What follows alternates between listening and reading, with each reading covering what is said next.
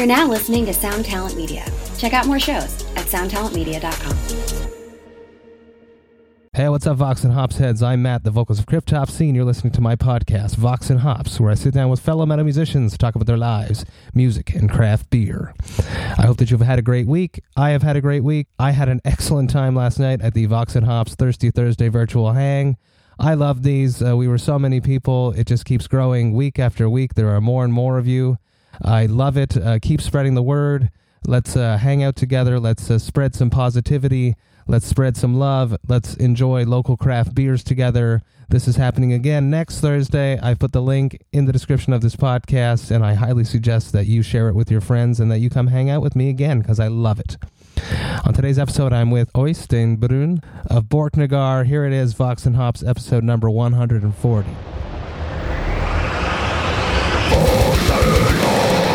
I warn you, what you are about to hear is very disturbing indeed. Hey, what's up, everybody? Today I'm with Øystein Brun from Borknagar. I am super stoked to be with you, although a bit disappointed that we're not together in the flesh. We are communicating via the web. We were supposed to hang out together when you came through Montreal on Devastation on the Nation, because I'm one of the official sponsors of Devastation on the Nation. And as with everything in the world right now, everything's just fucked up and crazy, so every tour has been canceled. So here we are. How are you? Let's touch on that right to start. What was your mindset when Trump put the travel ban down? I mean, it was it's pretty chaotic, I think, and it's almost like different phases. I mean, I remember that week everything was kind of starting to fall apart. I mean, I kind of have a day job in the health business, so I kind of had some meetings with some in the commune and stuff. And I've been doing this since I was 19 or something like that. So I kind of knew what was between the lines, so to speak. I had a bad feeling about things, even though things wasn't official yet and stuff like that. So, but I was worried. So I was kind of, because I'm an authorized health worker, so to speak, in Norway. I got some signals from my boss again that it might happen that you will be banned to leave because we need you here and stuff like that. So I was kind of, kind of egoistic way, kind of considering just fleeing off to Oslo or something like that the weekend before, just to be on the safe side, in case my employees said that, hey, you have to stay home, kind of thing. So but then everything happened so fast. I remember I think it was night to Thursday, at least Norwegian time. I got a message from our manager in the US, Ruben. I think he just wrote something like, it's fucked. It's all, and he sent a link to some CNN or some news from the night. Of course, I've been sleeping and stuff, and there was kind of clearly written that Trump shut down all flights and stuff like that. So, and from there it was like it's almost like I don't remember everything, because it was pretty chaotic. I mean, messages, mails all the time, so it was chaotic, and nobody knew what should do. I mean, it was kind of stunning in a not in a good way, but in a bad way though. So just got a little bit numb, and what the fuck, we have spent so much time, one thing is rehearsing, one thing is, being mentally ready for this and looking really forward, because we all did so. I mean, we haven't done US now for, at least not a tour for, I guess it's 20 years. And we really, really look forward to doing this one. So to let that sink in was tough. That the fact that, no, I'm staying home. I'm not going anywhere. That was kind of brutal. But at some point also I kind of felt that, all right, now everything is, the whole world is fucked. And I mean, I would, better for me staying in the countryside in my studio here than being stuck somewhere in transit or in the US or, whatever. So I don't know. It's I still have kind of, it's weird times. It's weird times. It's sort of a blessing in disguise that it happened that week and not the week after, because you would have been in the States and you would have already started that tour, and then you guys would have had to rush back home. It would have been totally fucked. Yeah, totally. I mean, we have some friends. Mayhem guys was already in US, I think, and we also had a contact daily with our tour manager that at that time was on tour with in South America, though, I think, and Latin America with this Polish band Mangla, or I'm not sure how you MGLA, right? Is that it? Yes. I'm not sure how to say that, to be honest. I met the guys a few times, but still. Yeah, that new record's amazing. Yeah, definitely. So I was getting some reports, from him that everything is pretty okay some days before, and what's going on in the airports and stuff. Now it's just to check some fevers and stuff. So just make sure you don't have any fever when you arrive to the US. I was like, okay, but we kind of it went from. From kind of being, this is not moving in the right direction to a complete, total downfall of everything. We have to give a huge shout out to Dan DeFonts, the man behind Devastation on the Nation, for acting so quickly and postponing it smartly a whole year. When I spoke with Wolfhard, they mentioned that their visas would expire a few days after that new postponed tour. I don't know if it's the same thing for you guys. Yeah, that's the same thing for us, and that is such. I gave him some really. It's amazing what Daniel did, and also Ruben. I mean, he's our direct contact in these matters. But those guys was able to save the day or save the year or save the tour, actually. I mean, it was just amazing how they was able to find solution on that thing. And the same thing for us, of course.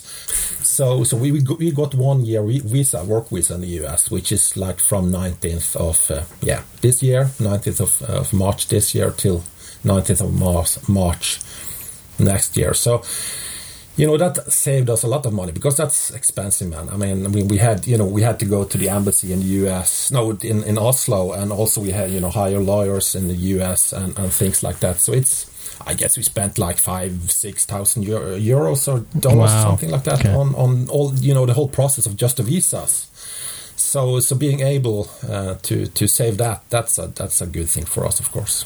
Really good. So all the. I mean, it's amazing what the guys was able to quickly pull off and just move the whole thing a year, and that's amazing. So, and that doesn't, it makes it easier to live with this whole situation, because we know that, in like 10 months now or something like that, we are kind of starting to go back rehearsing and starting to mentally build up again to do this tour, because we really want to do it.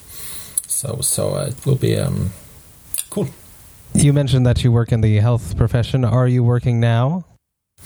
Yeah, kind of. I have always, in the last 10 years or so, I'm just working sporadically, basically. I had back in 2000 and something, I got my bachelor degree. It's kind of education, mixture, very Norwegian education though, mixture between a doctor, a psychiatrist, and a social worker kind of thing.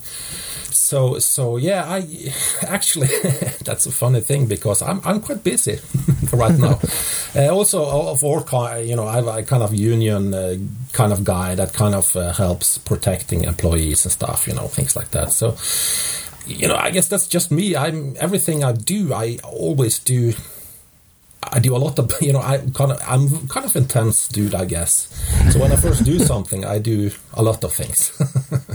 So yeah, I these days it's quite a lot of, those matters actually. But for the most part, actually, I'm sitting here in my studio mixing some music or whatever, and then I do some Skype meetings with with other things. So it's busy days though, but it's different, I would say. Absolutely. Vox and Hops is all about hanging out with metal people to talk about their lives, their music, and craft beer. Yeah.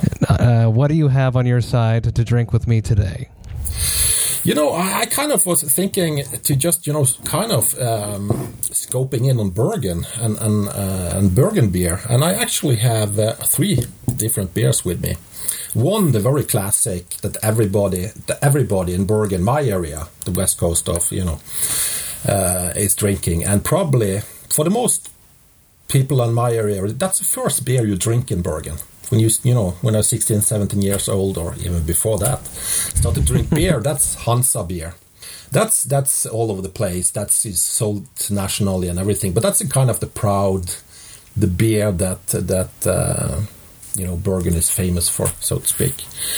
I also brought another beer, which is brilliant. That's a smaller brewery, and it's pretty close to here, actually. And it's called Lysefjorden. This one is a pale ale, really, really good. I kind of, these days we should, support the local guys and the local business and stuff like that. So kind of that mentality behind it. These guys also did the Gorgoroth beer. Cool. Here. Yeah, so I wasn't able to get hold of that one, actually, because you have to go to the... that's the Gorgoroth beer is a little bit more alcohol in, so you can't buy it in normal stores in Norway. Then you have to go to the monopoly thing that, buy, kind of liquor store in Norway. But of course, these days that's closed, so not able to get it. Really nice one. And then the third one actually is extremely local. That's a friend of mine actually these days, brewing some own basement brew. It's a blonde lager, handcrafted beer, and it's brewed like just a couple of houses down the street from me. You can't get much more local than that, yeah. yeah. I just brought it for fun, but it's really nice. He does a good job. It tastes good. Good stuff. So, yeah. So which one are you going to choose? What are we going to drink? I think I go for the Lysefjorden beer. Yes. Support local craft beer. I keep saying it on every episode. We don't want local craft beer breweries to be a victim of COVID-19. You mentioned that your liquor store is closed. See, here in Canada and the States, they've made liquor an essential service. So they didn't do that in Norway. Yeah, I'm not sure if I'm entirely right on this, but I'm not sure if it's entirely closed though. But it's very limited these days, and especially now with the holidays and everything. So it's kind of difficult because in Norway the whole thing with selling alcohol is extremely strict. I mean, the normal stores can sell regular beer like till 8 o'clock in the evenings. In the weekends till 6 o'clock in the evening, that's it. And then you have the kind of liquor store thing that you have in Norway, kind of monopoly thing that is kind of regulated by the state and stuff like that. Everything that is stronger than beer you have to buy there, like wine, red wine and whiskey, of course, and all that stuff. And those things, those is kind of it's closing like 4 o'clock or something like that each and every day. And it's also, the day before holidays, they're not allowed to be open and stuff like that. So it's kind of, it's complicated in Norway. It's a lot of moralism, so to speak, I would say, though. It's to keep you guys safe. Yeah, we have some stupid rules in Norway, kind of thing. Yeah, probably. I don't know. It's a lot of dangers out there, and whatever. But it kind of, in general, I hate moralism. And in Norway, it's like they have an idea that if you kind of limit the sale of the beer, people drink less and stuff like that. It's kind of, I don't know, and sometimes frustrating because sometimes you just want to go and grab some beer, all of a sudden, but you can't do that in Norway. When I was a kid, my father actually had to go to the local store and he had to order beer, and then he get it the day after. So I remember when I was a kid, he had to go to the local store, and the Tuesday before, if he wanted beer on Saturday, he had to book the beer all the way on Thursday.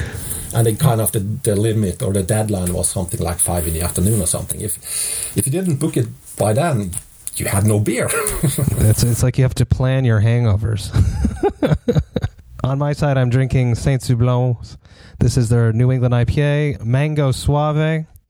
It is a New England IPA with mango in it. This is brand new. They are a craft beer brewery up here in Montreal, in Quebec, that have just started canning their brews. I am very happy that they sent me some of these to share with my guests, but sadly we can't share it together. So let's crack these open and let's see what they got. Cheers, mate. Cheers. Pours out nice and hazy. Is it sweet? No, I think it will be, let's see. Sour? No, it's good. It's creamy, tropical, very mango juicy. Pineapple, apricot. This is really good. Yeah. Cheers to Saint-Soublons. This is 6.5%. Absolutely delicious. Why do you think it's taken Borknagar so long to come back to North America? It's a question that I since I found out it's been that long that you guys toured. Last time I think you guys came through the States was with Emperor. Am I right about that? Yeah, I think you're pretty right. I mean, we did this Maryland Death Fest in last year, of course, but that's, the exception. 99 with Emperor, I think. June, July or something like that in 99. I think that what tour was. Reasons why, I mean, gets complicated. I mean, I have no single explanation for that. I think that, we, first and foremost, it's complicated for a, European band in general to go to the US. I mean, you have the visas issue, you have to fly tickets, it's expensive. It's more tricky. You have to be, I think that if you want to do a decent tour in the US, you have to be of a kind of a decent size also as a band. We did a tour back in 99 with Emperor. That was an awesome tour in so many ways, but it was really, what can I say, undergroundy stuff. I mean, driving around in vans and stuff like that, overnight drives. It was tough. I guess we're a little bit old for that now, but that's one reason, I guess. And another reason is the fact that, we have never been the most heavy touring band, I guess. I mean, I've always been a little bit selective on things. I just don't do things just to do things and stuff like that. That, there is some, money issue kind of thing. I mean, I don't want to lose too much money going live. We have been through a quite long period in our lives. I would say that all the members, we established, got married, got kids, things like that makes things more complicated, I guess, and of different reasons we haven't done it so far. There is no one single reason for it, really. But we've always, me and Simon especially, and Lars, we have been talking about it for ages, because we both, have very good memories from the first tour we did. And also, Simon did a couple of tours with Dimmu Borgir when he was in that band. And, US for us, Scandinavian is really an, adventure in so many ways. So it's something that we wanted to do for a long time. But, we there is a lot of things. The money, it's the security and things, all that stuff. We have to find the right people to work with doing such a tour. Same with South America. You mean heading out on something like that, you need to know that you could trust people, the company working for you, whatever it is. So it's And again, we haven't really been the most heavy touring band for the last 15 years, I would say, but we have tried to do more of it the past couple of years. I'm in the same mindset now. I'm a father of 2 young children, and in Cryptopsy we try to choose the right tours. Yeah, I don't want to go on tour for just the sake of being on tour, to say that I'm on tour to sell some shirts and make some money. I want to be on the right tours that are good for the band, good for the brand, and bring everyone up. Yeah, that's so true, man. And that was something, that's also, a very important reason for me, because I've always been, in regards to my music as a composer, as an artist and everything, I've always been things has to feel right. I have to stand behind it. I just don't do things I've got so many offers to do all kinds of strange stuff through the years and, whatnot. But I just don't done it because it's not my style, just the fact that I've never used corpse paint. I've always used my real name.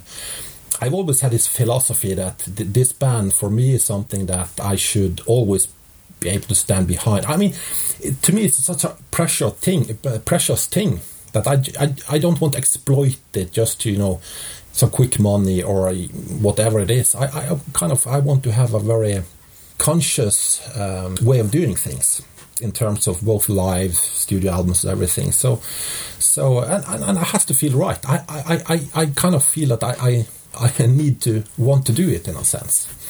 And sometimes in periods of life, doing extensive touring, being in the US and stuff, it's not really, doable in when you have small kids, for example. When I got my daughter, she's 18 now, crazy stuff. She started to drink wine and stuff. It's like, wow. But anyway. Where did all the wine go? Yeah.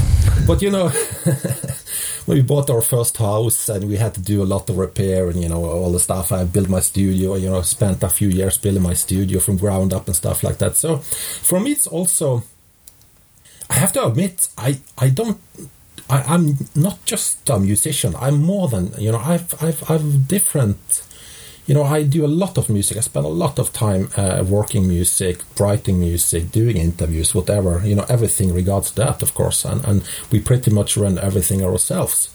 But, apart from that, I also, have my family, have my, interest, my hobbies, other things in life that I also want to cherish.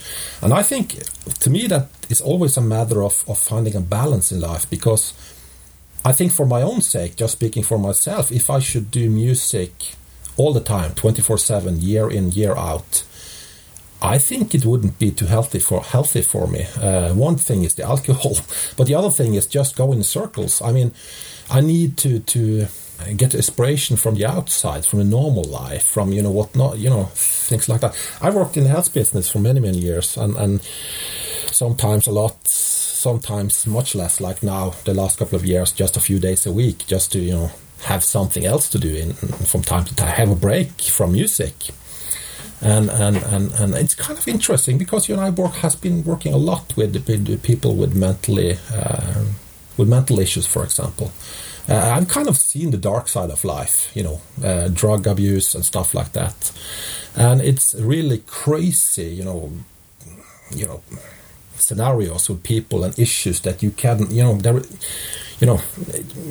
beyond imagination, what people struggles with sometimes in terms of mental problems and abuses problems and whatnot. And that's also kind of interesting. That gives me, brings my life a little bit, I'm not saying that I put that kind of thing into my music. I don't do that, but it's a part of, who I am. And again, that's the part of what kind of music I do, basically. And it brings you balance, too, because when you're an artist and you're out on the road, it tends to be a very self-absorbed experience where it's all about you, it's all about your band. And then when you go and you do work with your patients, it's a very altruistic, outside, taking care of other people experience. I have a similar thing because I take care of children when I'm not screaming for Cryptopsy, so I need that balance for my own mental sake. Exactly, and I think that's the same approach I have in life. I think I need to have my feet on different, grounds in life. I think I would be bored. I think I'm not sure if I would have still been doing music if I just did music when I was 25 years or 30 years old or something like that. I think I would at some point just burn out. Because the beauty of it really is that I'm able to focus a lot on music when needed and when I feel like doing that, like touring or writing a new album, producing a new album or whatever. I have my own professional studio now and do a lot of, not a lot, but some external productions as well, mixing, mastering and stuff like that. But sometimes, it's nice to do something completely different for a while. Just do something, to go on the mountain with some mentally ill people, for example, go fishing with people that just need somebody to be there, for example, kind of thing. And as you said, it's something also with the focus, because when in the music, you kind of look a lot into yourself. You kind of, do all this mental mapping. I do a lot of that before I write music. I'm planning on starting writing new music now when everything is kind of going slow. But I spend a lot of time just, finding the what can I say, the shapes, the colors of the music and stuff like that, to map out the music in a sense before I actually sit down and write riffs. So it's yeah. I've been doing this since I was a kid, basically. So I guess I found my way of doing it. So I try to find a balance. We have a mutual friend that I want to give a shout out to. You have a sound man in Europe, Rob Sherrod. Yeah. Oh man, cheers for Rob. Yes, absolutely. Cheers to Rob, who has been on the podcast before, and he's a great dude. Yeah, he told me actually. If you could, what do you think is going to happen? When are we going to be released back into the wild, back into the world? I've seen Hellfest has been canceled. I am imagining that all of the summer festivals are going to be canceled. What do you think about that? we don't know, but I still we kind of know, we have, I just recently talked with our agent in Europe, Doomstar, the guys in Doomstar, Benny. Yeah, they're great. And also, I mean, shout out to those guys as well. They're doing a fantastic job trying to deal with all this. And, it's crazy. It's crazy. I mean, I'm kind of lucky. I'm just sitting here in my studio doing pretty much the same thing as I did, 2 months ago. I'm not in the US though, of course, but those guys is really having tough times these days. Really having tough times. I had some chatting with him last day, and we got the official information about Hellfest, and also it looks dark. I don't know. We have some. To be honest, what we hope now, we have a European tour starting in end of November headliner tour in Europe with Saur and Kanbad, I think it's called, or said. I mean, I just hope that that tour we will be able to pull off that tour. But, the festivals, we also have a run in Greece in September, August or something like that. Maybe, but, it doesn't look good though. But, fortunately, it seems like, still have to see, I guess, but it seems like we are able to maybe do a little bit the same thing we did with the Devastation of the Nation tour, just to move it a year. I mean, the whole package, just the whole building, everything, just, pull on the brakes and add the one number to 2021 instead of 2020 kind of thing. Just, for the sake of simplicity, I don't know. But just do that on all the tour shirts, just to hire someone to. Just scratch off the 0 and 1 instead, kind of thing. Yeah, so I guess we just have to see, but I have a feeling that at least seems like from here from Norway, it seems like it will be at least the summer festival is probably gone. But hopefully something will be able to pull off something in the autumn, September, maybe. You mentioned that you're going to write a new record, or you're focusing on writing a new record, mapping out the colors and the sounds and the shapes now. I challenge all artists right now to sit in their studios and to use this time creatively to bring more joy and more beauty and more music to the world all the time. So I'm glad that you're doing that as well. Yeah, I mean, I think that, it's the only way of dealing with this, I guess. And I mean, I kind of, I'm kind of guy that, shit happens in life, That's kind of life. But I've always tried to, when shit happens, I try to turn it over to something positive. And, I mean, it would be amazing to see a vital, not just us and, all bands, the whole music scene just blooming on the other end of this would be awesome to see. And I think that's something we might see, and I'm really looking forward to it, because I think it will explode on the other end of the tunnel with creativity and hopefully in a sense, in a positive way. I hopefully some people will get a little bit of the fighting spirit back, in a sense. I mean, at least here in Norway, it's Norway is a rich country. A lot of people is kind of a little bit, numbed, because everybody has money enough for basically everything, and people doesn't fight for things anymore.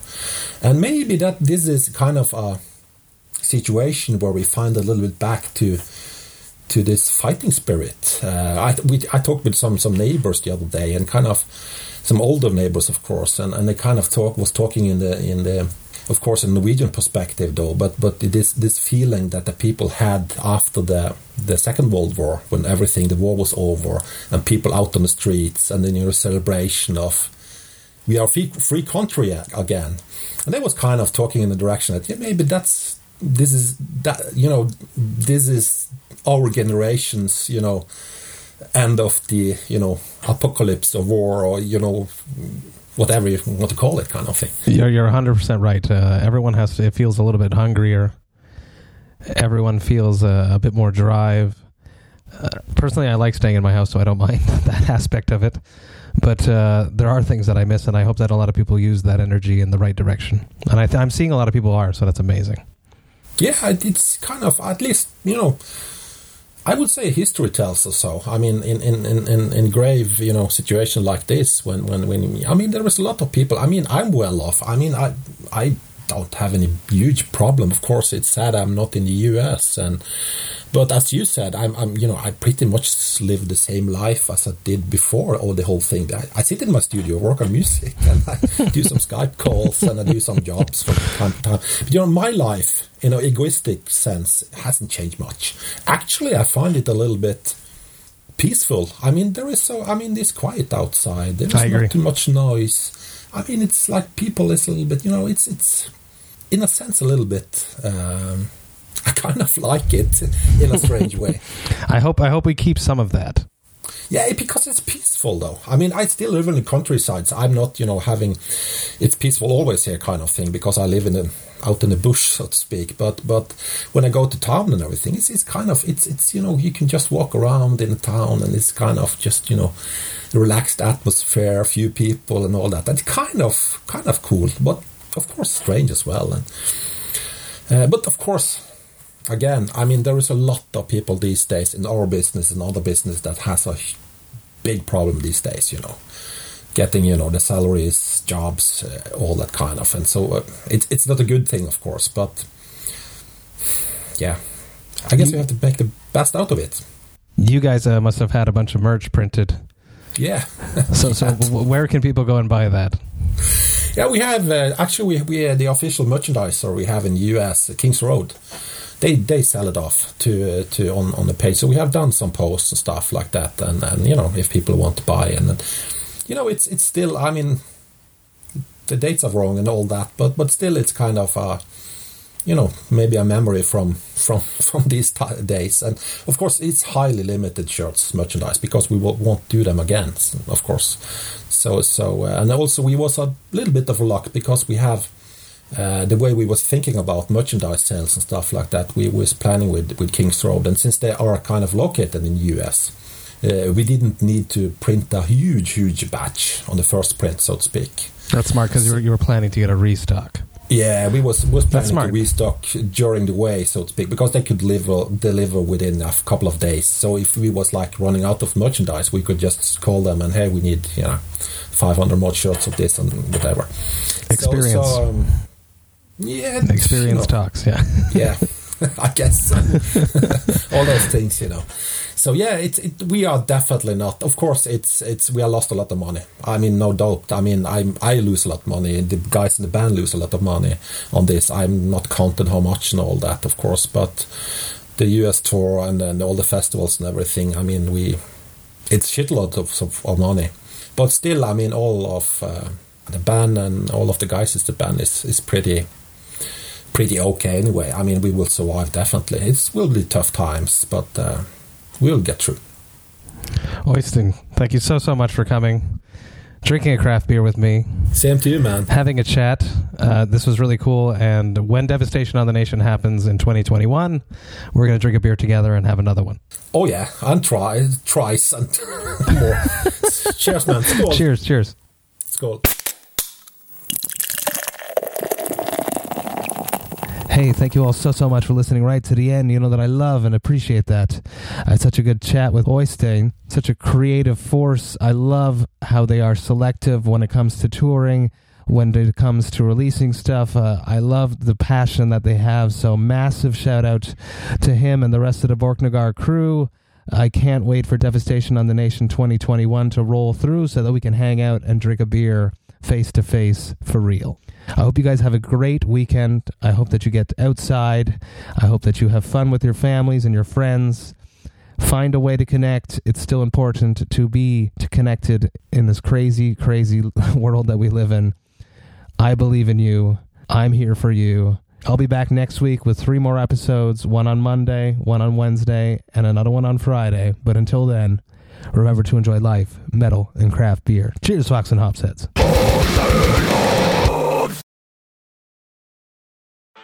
Bowie, Dylan, Marley. You've heard the names and maybe you've heard their songs, but what about the stories behind the records that made titans of music like these so universally loved and important? Join me, Josh Adam Myers, host of The 500, as each week I go through a different album from Rolling Stone magazine's 500 Greatest Albums list from 2012 with an incredible lineup of comedians, actors, and musicians talking about how the music has impacted their lives. New episodes of The 500 come out every Wednesday. Listen now wherever you get your podcasts.